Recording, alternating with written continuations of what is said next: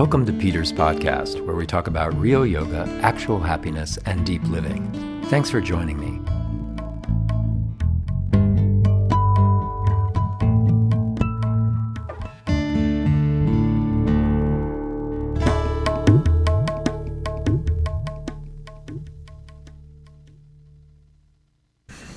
Hi, Wen. Hi.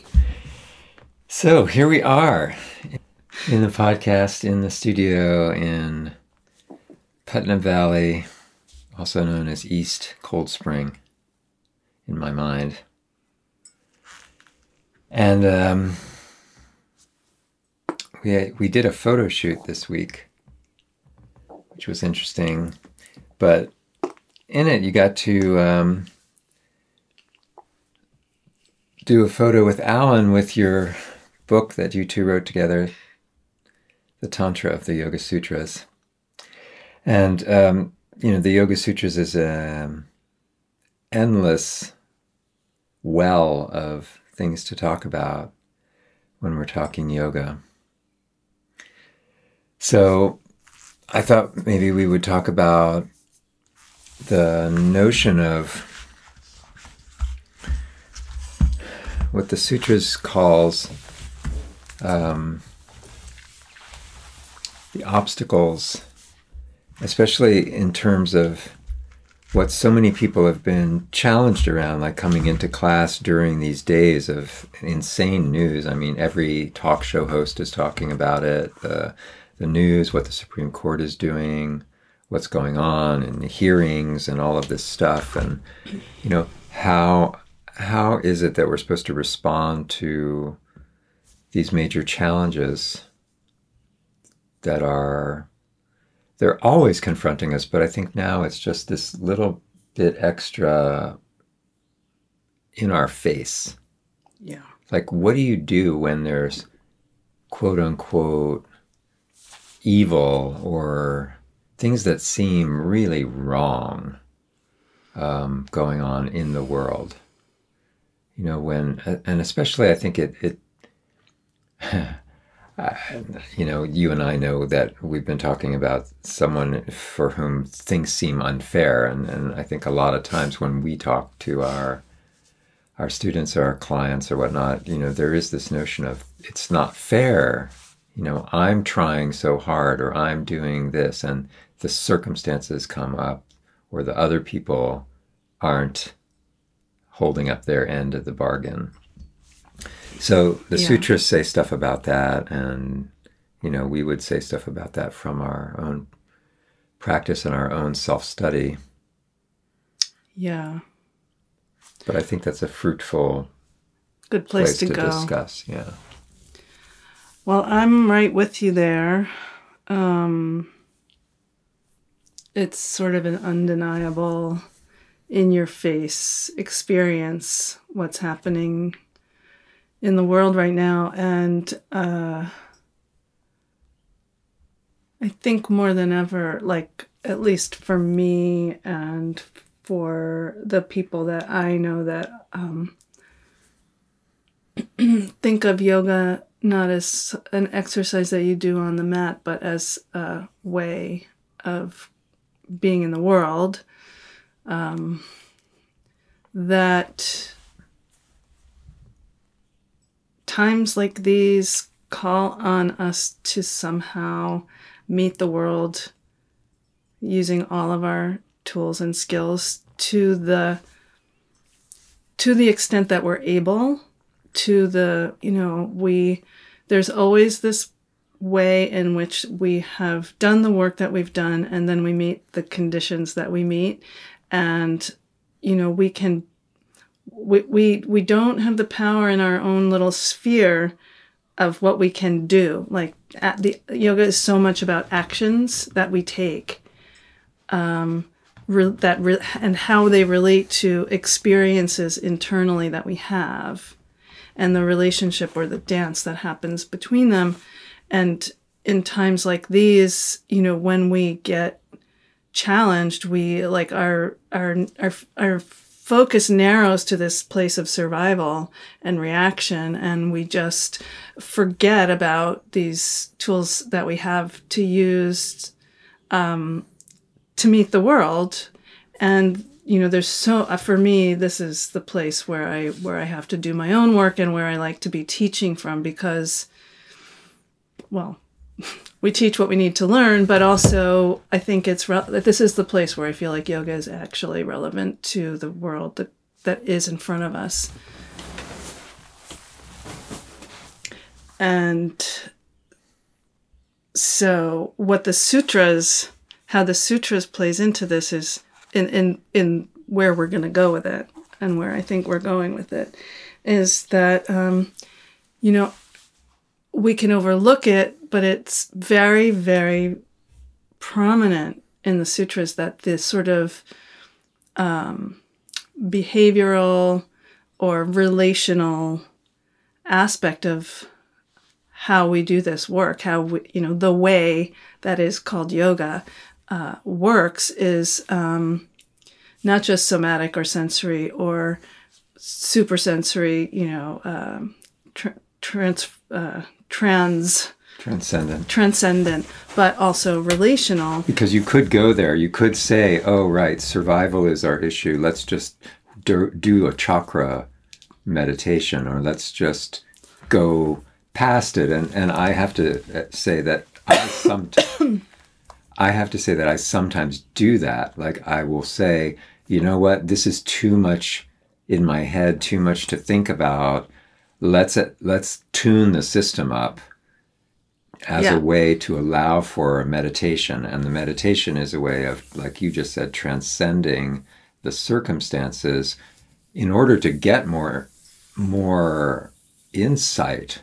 Yeah. And then you come back, but you still have to do this piece that you're talking about that is relational. Yes. And for me, so that's so important what you're saying, because the other side of that also is so clearly part of yoga, is going below it, not going below the relational place to the somatic, and to when it's so hard and we can't deal with it and we can't think it through, we can't deal with it in the mental emotional realm, we can go to, what does my left elbow feel like? Right. Well, right now I have tennis elbow.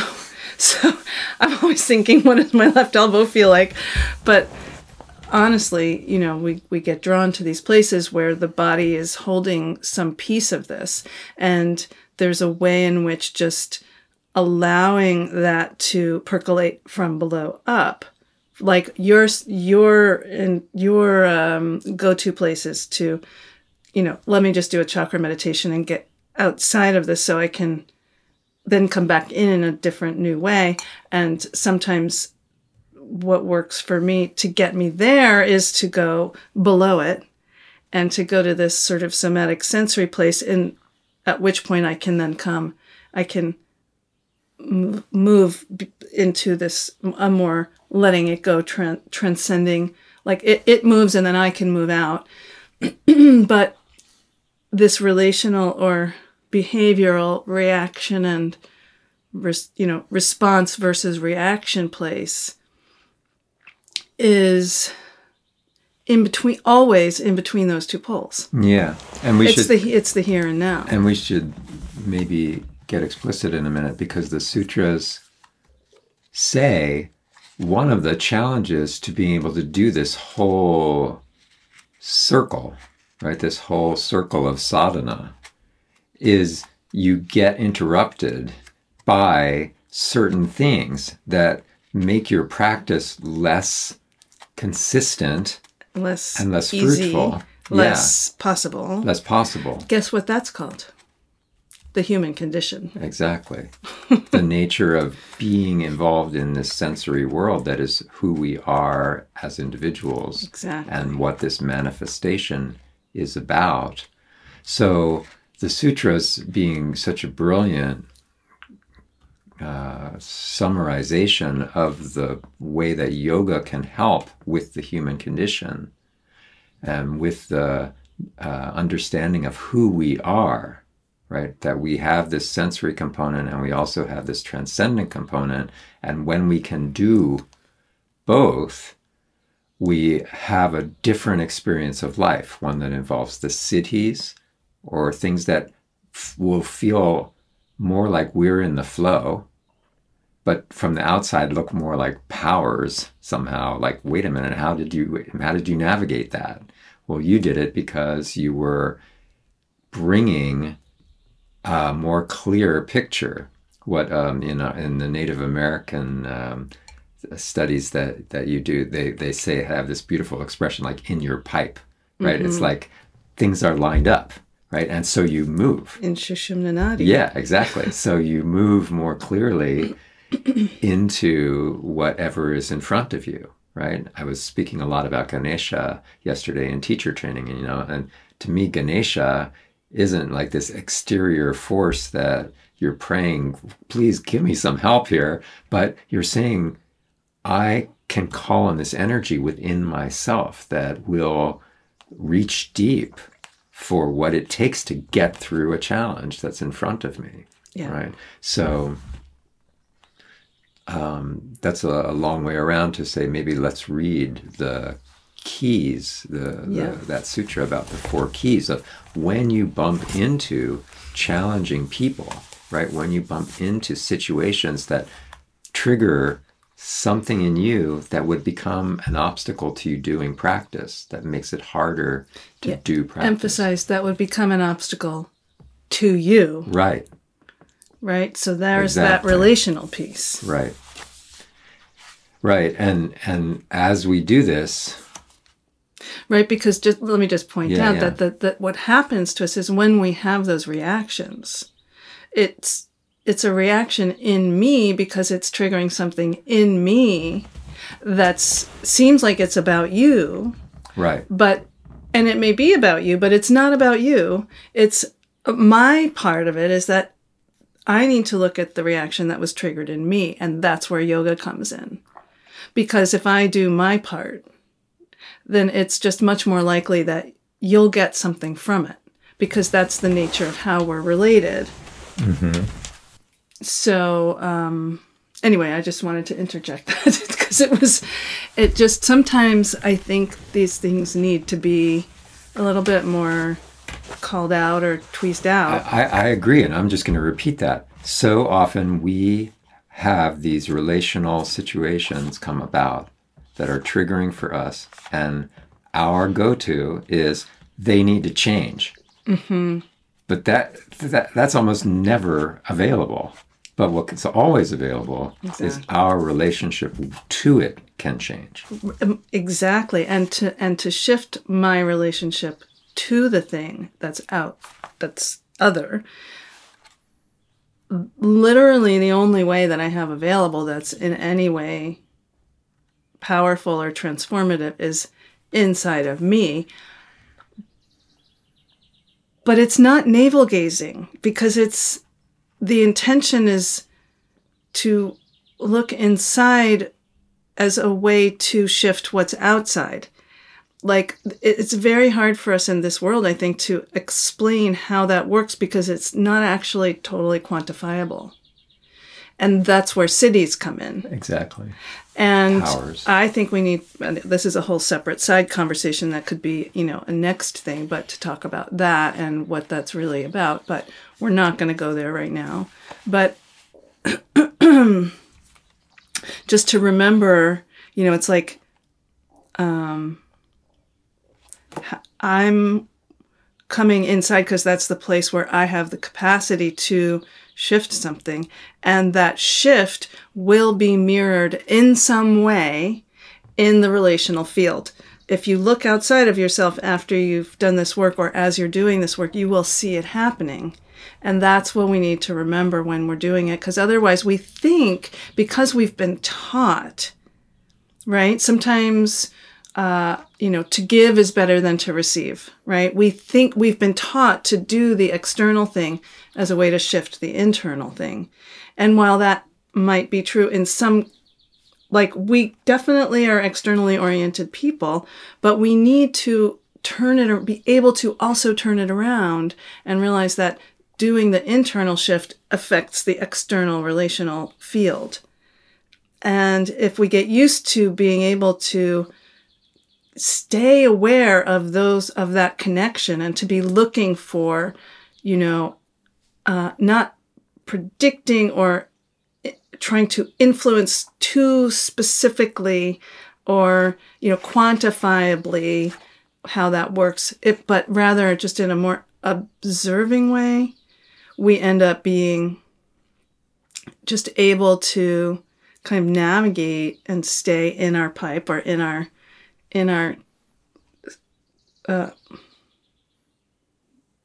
sattvic container. And then, we end up calling that, grace or skillful living or whatever we call it. Yeah. Slicing through our karma gracefully for you Ishta yogis out there. Mm-hmm. Yeah. So anyways. Yeah, let's read the 4. Well, let's call it what it is. Pada what? So we're in Samadhi Pada. And we've been talking, we've been, I'm not going to equate myself with Patanjali, but where we are is that, in Samadhi Pada, we're talking about just sort of the overview, like where we are, like what is Samadhi and how do we get there? Like just, not the steps of sadhana, but the kind of like, what is the laying out the cycle of the whole thing. Kind of like a bird's eye view. And we've gotten to a place where, it right before this, it tells us, this is the human condition, and these are the things that make it difficult for us to be in samadhi, that make it, that are the challenges. And they're in here, they're called the 9 distractions.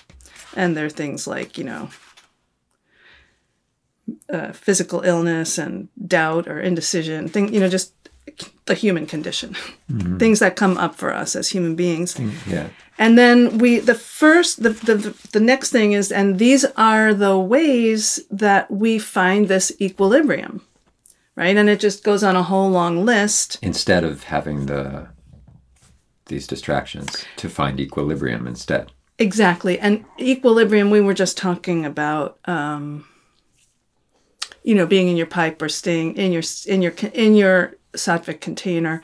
And that's really what we're talking about, because these distractions play into how we get off course, how it makes it hard for us to be in access to. Yeah. This. And I just want to emphasize this. We've been spending, like 10 minutes or so caveating what we're about to say, because it's so human to say these next things, these 4 keys that are in this sutra coming up, and think these are rules, these are things we're supposed to do. Exactly. But it's not. It's exactly because there's a condition. And what is the solution to the condition? What will shift this challenge to allow for us to move more gracefully? So all of this caveating that we're doing, all of this preparatory speaking that we're doing, is so that when you hear these rules, you don't hear them as rules. Exactly. You hear them as, these are practical adjustments to the way that you are encountering something, so that you move more gracefully to samadhi, to meditation, to your practice. And with the intention of relating to it from that place of equilibrium that comes from being able to access samadhi. Great. So it's completely circular. So if anybody listening hasn't gotten it by now, tough luck. Let's read them. Yeah. Okay. So the 4 keys.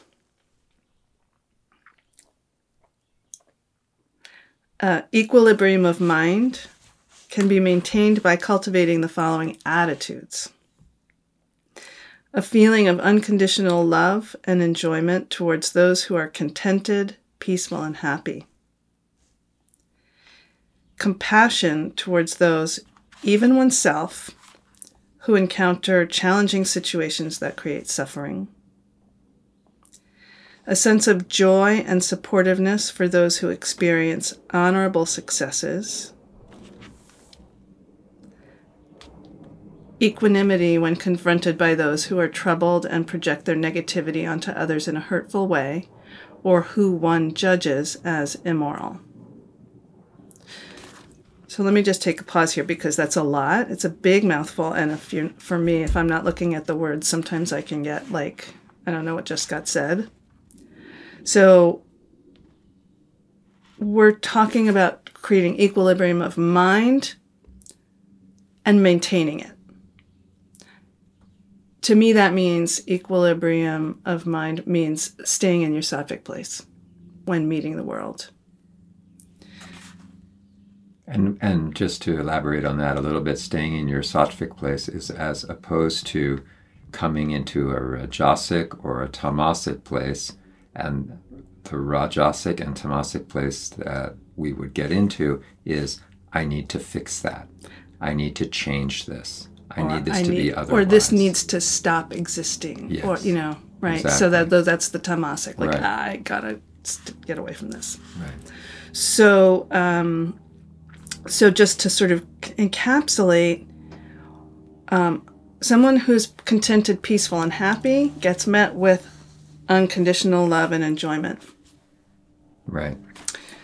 So there's always this challenge when you encounter someone who's having this happiness, they're in a state of happiness. If you're not balanced, right, you either want what they have or you get resentful about that they're happy. Yeah, I think this is a little bit where FOMO comes from. Yeah. Like, we always think that we should have what other people have. And since I just learned what that means recently, I should say fear of missing out on something. Everybody under a certain age does not need that, and everybody over a certain age might need that. Right.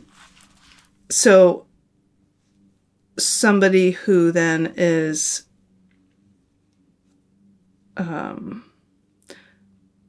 meeting a challenging situation that's creating suffering in their world. Moving on to the second one. Would be met in this sutra, in these 4 keys, with compassion. Right. Right. And so I think this is a good one to start noticing that it's not always just one of these circumstances that we're encountering, because let's get a little political, since this is so much what's in the news right now and where it becomes challenging. Like, when you encounter suffering and you are in of a certain persuasion of the way you think things come about, you might see someone who's suffering and think, well, that person is suffering, but it's because they're evil. They didn't do what they were supposed to do. They're being lazy, or they're not living properly, right? Or they're not following the rules. They want something for nothing. Right. You would have, that's called judgment. Yeah. So which in you is the issue. Right. Right. So we're just learning through this sutra that, by the way, just to underline, is the first in a long list of how to maintain equilibrium to be connected to samadhi. And it is about the relational field. Mm-hmm. So just to underline that. Yeah. So I'm just saying that because having compassion might be in somebody's wheelhouse, right? Like, they see someone suffering, they might say, oh, that's too bad, right? And that would keep them in this state of equilibrium. But someone else who sees that person who's suffering as being somehow, what's the last one say? No, it doesn't say evil in your translation. It says hurtful, or there's another word in there too, I think. Projecting their negativity onto others in a hurtful way. Yeah, so it might be mixed up with that as well. So you might need to have this last one, the 4th thing going on before you can get to the compassion that lets you feel okay about it. Right. Yeah. Yes, there's no prescription here. Mm-hmm. I totally agree with you. There's no prescription, and they mix in interesting ways. But also, just to say, that compassion, we can think of compassion in a lot of ways. A lot of people mix up compassion, I think, which is simply being with, emotionally tolerating and being with the experience of, what one experiences in the context of another person's experience. Mm-hmm. And that is often the antidote for the judgment that can come up. Right. Right? To allow the experience. To just be, and it can feel overwhelming sometimes because, the judgment of, this person didn't do their job and so, too bad for them, I think is often a way that we almost like block ourselves from feeling the fear of like, but for the grace of God, there go I, or, right. it's like we're a little bit numb to the actual reality of what's happening in the world. And right. So that judgment is a way to create that wall. And so if we're talking about, this is why this is such a big deal. It's like having compassion isn't about saying, oh, poor baby. Mm-hmm. It's about actually being in the experience of what this is. Mm-hmm. And sometimes that'll just break you open, mm-hmm. So to especially go to the empathetic place. Especially if we're not used to it. And I think but anyway, this is a dance that we have to do. Right. And within that dance too is the getting rajasic or tamasic about it, right? Because the goal of this sutra is to help us to stay in a place of equilibrium, to stay in sattva guna, because when you have compassion for someone who's suffering, you might be drawn into a more rajasic place, like I have to fix this. Yeah. Right? Or I might be in a tamasic place of, oh, the world is horrible. Why should I practice? Why should I do anything? The world is just evil, right? Or challenging or difficult. Which goes right back to the distractions. Mm-hmm. That becomes your own distraction. Like lazy, like not getting to your sadhana. Right. Exactly. So the statement that's being presented, and it's interesting, is literally advice, right? When you encounter someone suffering, have compassion, right? Be in that place of feeling. Accepting the truth of what it is. Yeah. Just accepting the truth of what it is and being right there with it. Mm-hmm. And knowing that it is your job to be right there with it and stay in your container. Yeah. Can I go to the next one? Let's do the third one. So the third one is, so if somebody is experiencing honorable success, whatever that means to you, it's that person gets met with a sense of joy and supportiveness. Mm-hmm. And here too, we get to parse out that part where we're not so sure the success is honorable or not. In which case, again, we get bumped into the fourth key. Yeah. Right? But in this one, it's that when someone does have success, even if it's somebody maybe you don't like so much or somebody... See, I think this one is more about the person that you're in competition with. Yeah. Right? Like that's I see the thing I wanted in that person. That person's getting the thing I've always been striving for. Mm-hmm.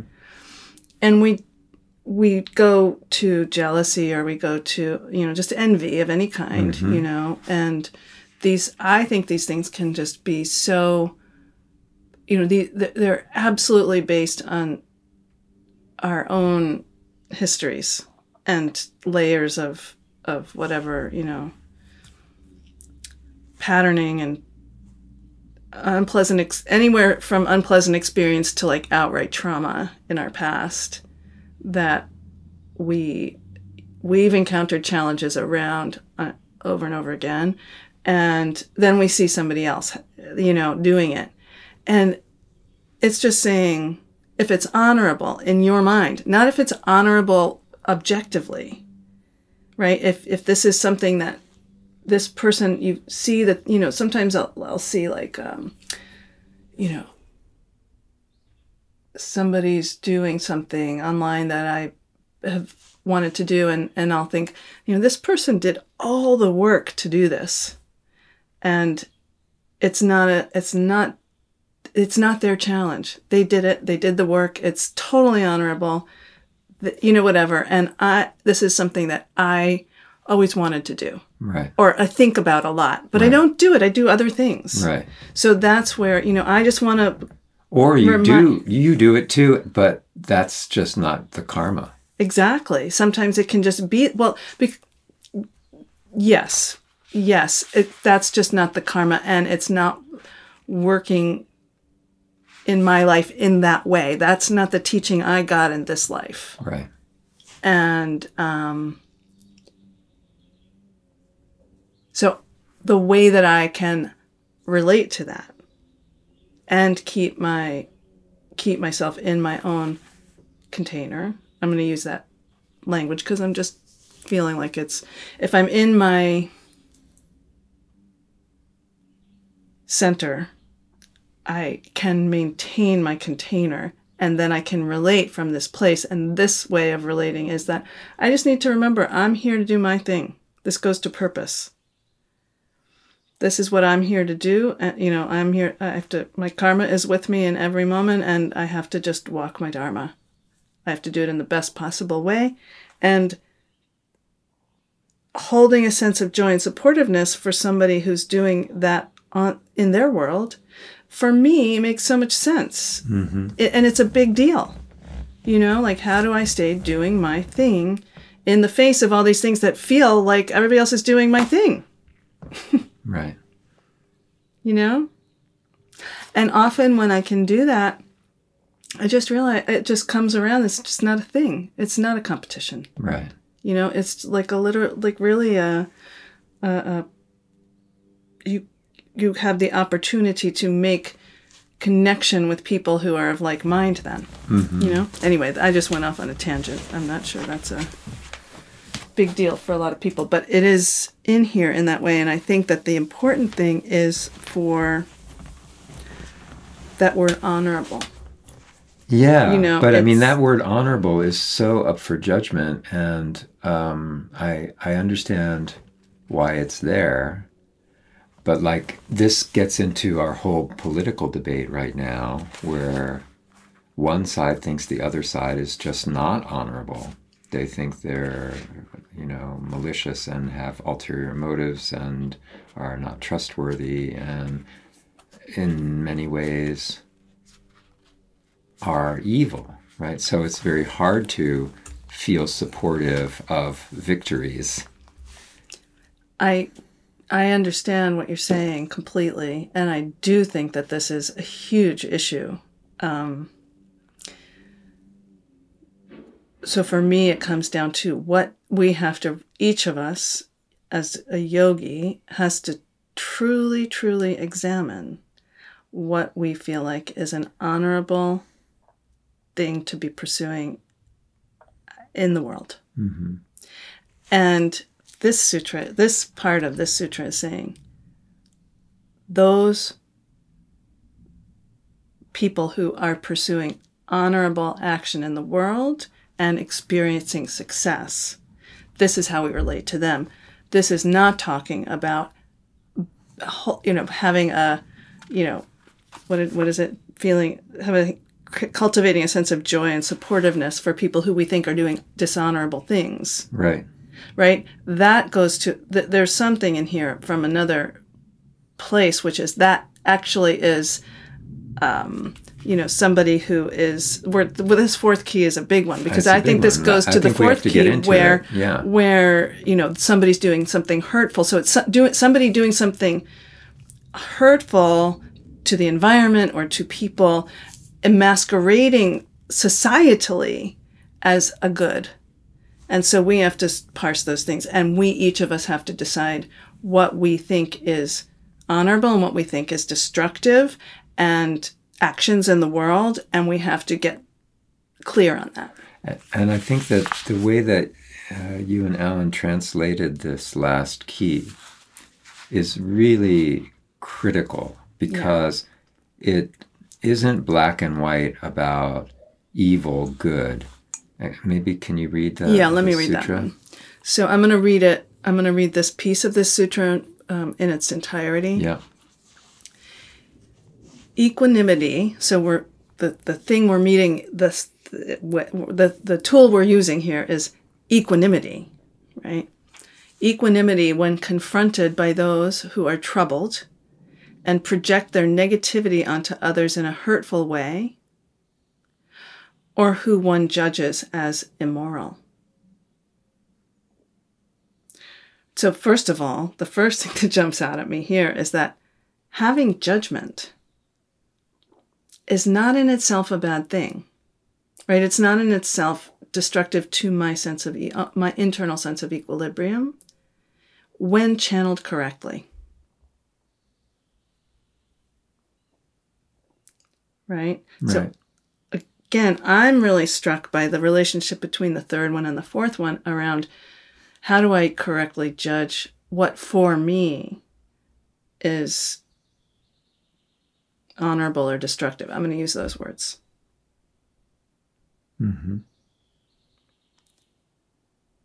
So we meet those who are troubled and project their negativity onto others in a hurtful way with equanimity. We meet those who we judge as immoral or destructive with equanimity. Mm-hmm. That's hard. Right. It doesn't mean that we don't make boundaries. Right. And it doesn't mean that we don't disagree with it or are going to work toward changing what the result of their actions are. Yeah.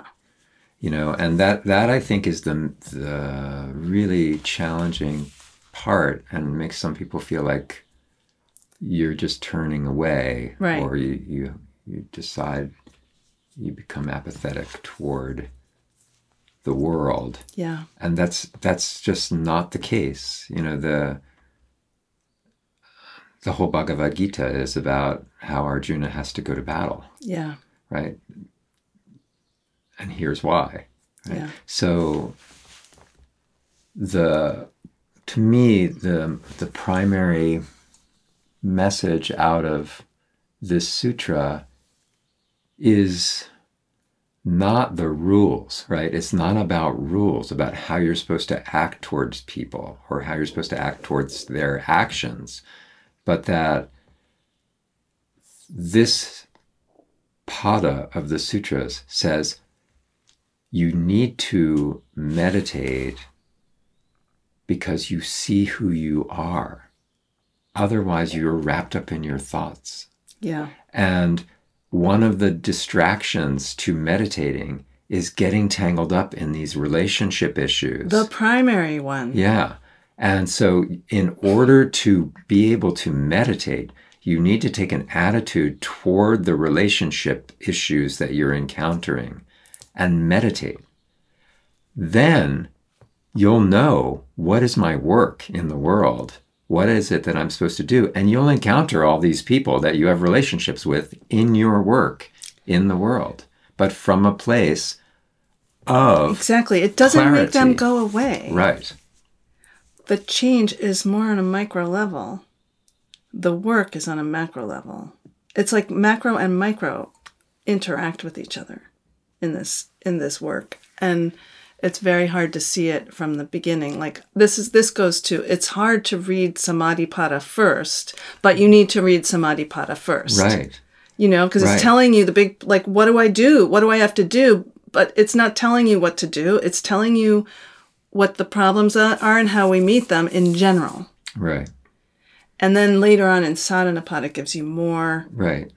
things about what to do. Tells you what to do. And then the third, in your own practice. And then the third and fourth padas tell you, well, then what will that look like? And then how will you be engaging with the world after that? And that's when all these other challenges then you have the resources to deal with them. Right. You know, and when you encounter a teacher who gives you advice or sees more clearly what's going on with you and can offer you something, that's because they are looking with that clarity, with that freedom, and able to get a bigger picture on what's going on with you and helps you out. So you're turning to your teacher as part of this whole package, right? Which it's another.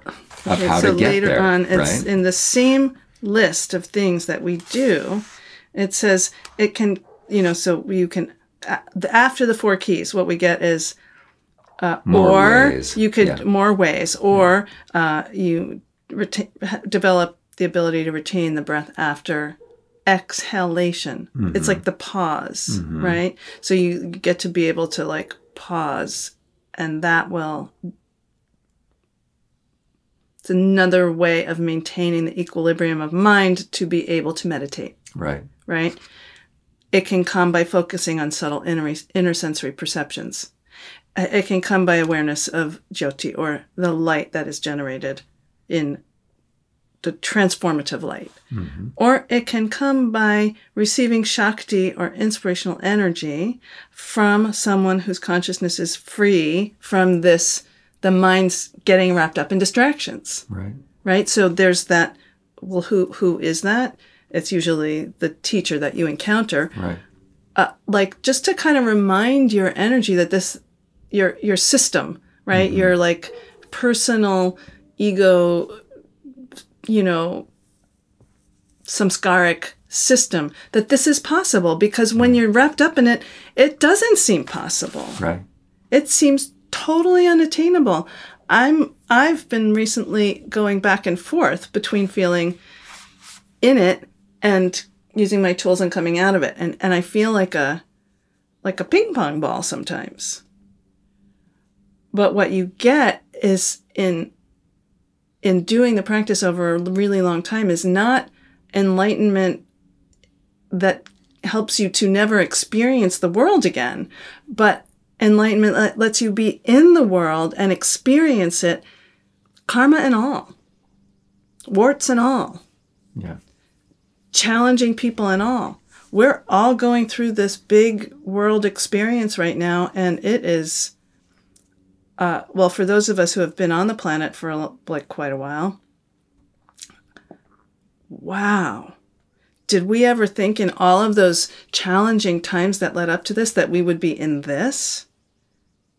And how do we get to the place where we can appreciate being in this at this stage of a life? I can only imagine what it feels like for young people. I see most young people out there getting fired up. Right. Right. That's what I see. Or just completely regressive. Mm-hmm. Holding on to what they have. I have to hold on. Well, actually, I'm seeing that more in the older, that middle group, Mm-hmm. I've worked this hard for this. I'm not giving it up. Right. Right. Anyway, Right. That's Well, a it gets digression. back to that question of the earth that we began with, the earth element, where our survival feels threatened. Yeah. So that brings us into some of the lower areas of our own thinking process. The primitive brain functions of survival kick in, and all this, stuff we've been talking about, in a way, it's like, I was tempted to call it a luxury, but it's not a luxury as much as it's the requirement for evolution. But when survival is all we can think about, it's hard to get to evolution, right? Yeah. So I also, gosh, we could just go into a whole new cycle of conversation here, but I also think there's this issue that comes up for people of privilege a lot. And, I don't know. Sometimes I feel like I'm going to step in hot water if I bring stuff up, but, there are issues of privilege that we need to be exquisitely sensitized to among all layers of, what people have and have been subjected to culturally and societally, not just in this generation. And that being said, I honestly think that every single one of us, I don't care who you are, I don't care what you have, if you're like the homeless guy that you described today, walking around being attached to holding, the image, self-image, right? Right.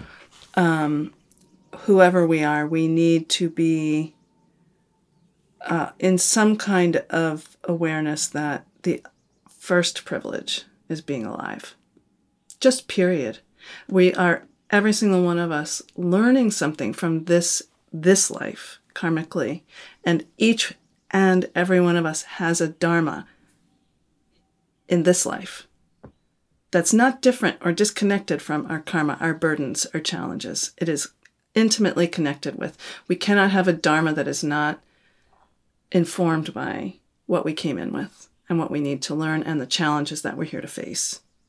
And I think that makes a lot of sense to give everybody dignity at that level. And then maybe that fever pitch of that political conversation comes down just a tiny notch, because it is also about injustice. But justice is a big deal, and we're not seeing a lot of justice right now. Right. Right. Well, another way to speak of this is to say that, for millennia, the natural law rules, and natural law doesn't really have a lot of justice built into it. Yeah. It has a lot of survival, it has a lot of competition, and it simply goes with the flow, But humanity, as a step in evolution, as a step in the Big Bang, is creating an awareness of the idea of justice and imposing that on the natural order to say things like that. And part of our dance and part of the frustrations of aspects of our culture are, where can justice have a role and where is it like ridiculous? Like in the animal kingdom, if you try to say, well, that bird doesn't deserve to get eaten by that hawk, well, that's says who? Yeah. No, but yes. These are the gray areas that we end up when we start thinking about it. It goes to veganism or vegetarianism. And it can go to a sort of not ridiculous, but an absurd, almost to me, an absurd place when we stop recognizing the natural world in its patterning. Mm-hmm. Like there is that, it's a little bit like, we don't want things to die. Mm-hmm. We don't think things should die. Well, everything dies. Mm-hmm. Every year, Mother Nature throws up beauty and then takes it away. Right. Every single year. Every year, every moment, things are being born and then living and then dying. Right. And it's just a matter of like, how big is that cycle? And, I go into whatever. I like to break things down into sometimes what I think, get into like too much detail, but if we don't pay attention to the fact that it's not good or bad to be born or to die, we think, oh, it's great to have life and it's not great to die. Right. We're just, again, we're almost diminishing that thing that I was talking about where every life is precious. Mm-hmm. Because it comes with death. Mm-hmm. This is the nature of Rajas and Tamas. Should the world not be Rajasic and Tamasic? That is not what yoga is saying. Mm-hmm. It is, deeply. Right. It's how it works. And we think duality, but this is like we have Rajas and Tamas and we have Sattvas in between. Mm-hmm. And the three create this cycle. Mm-hmm.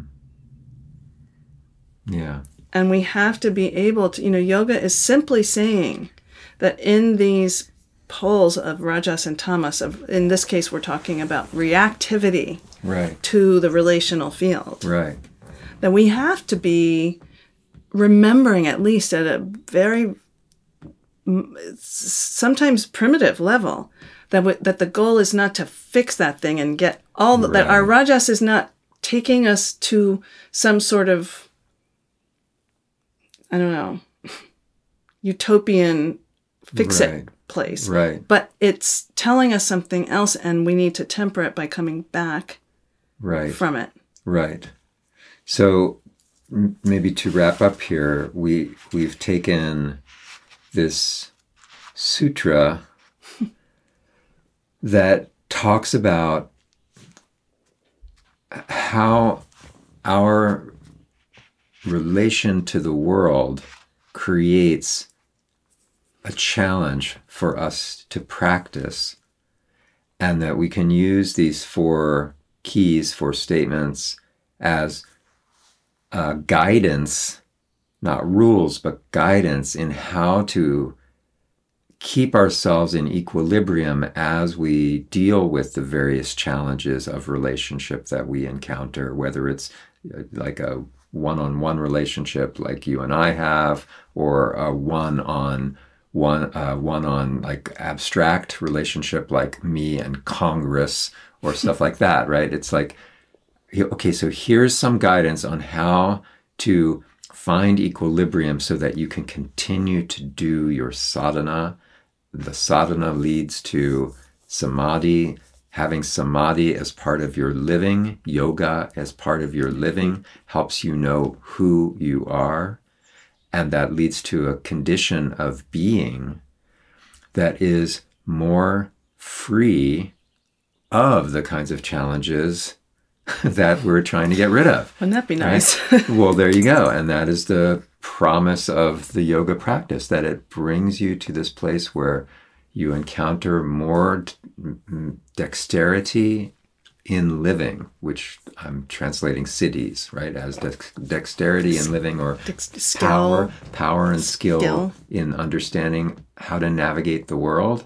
And that leaves you in a state of being that is more clear, more free, more where you can be more helpful because you know who you are and what you're doing. Right. So enlightenment, beautiful.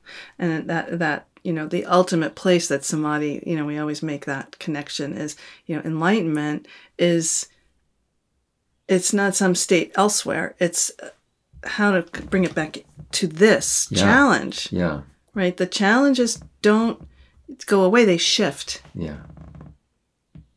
You become more masterful within them. And that shifts them. Right. And that, to me, is the most hopeful thing. Right. And I've seen it over and over again. And the more you get attached to a particular way that's supposed to be, which as much as I'm down with, make goals and try to do things and all of that stuff, getting too attached to particular ways you want things to be will just pull you out of the process that you need to be in. Yeah. So let's wrap up there. Wrap it up. And then we will come back another time soon and talk more, because there's so many ways to discuss this. Yeah. From the koshas to the elements to all kinds of ways. So, but I hope that this has been fruitful and helpful for people who are meeting the challenge of, how can I go on when all this is feeling so crumbling around me? Yes. So we hear that, and feel free to get in touch with us. Yeah. Ditto. And I just, want to second that. Yeah. All right. Namaste. Namaste.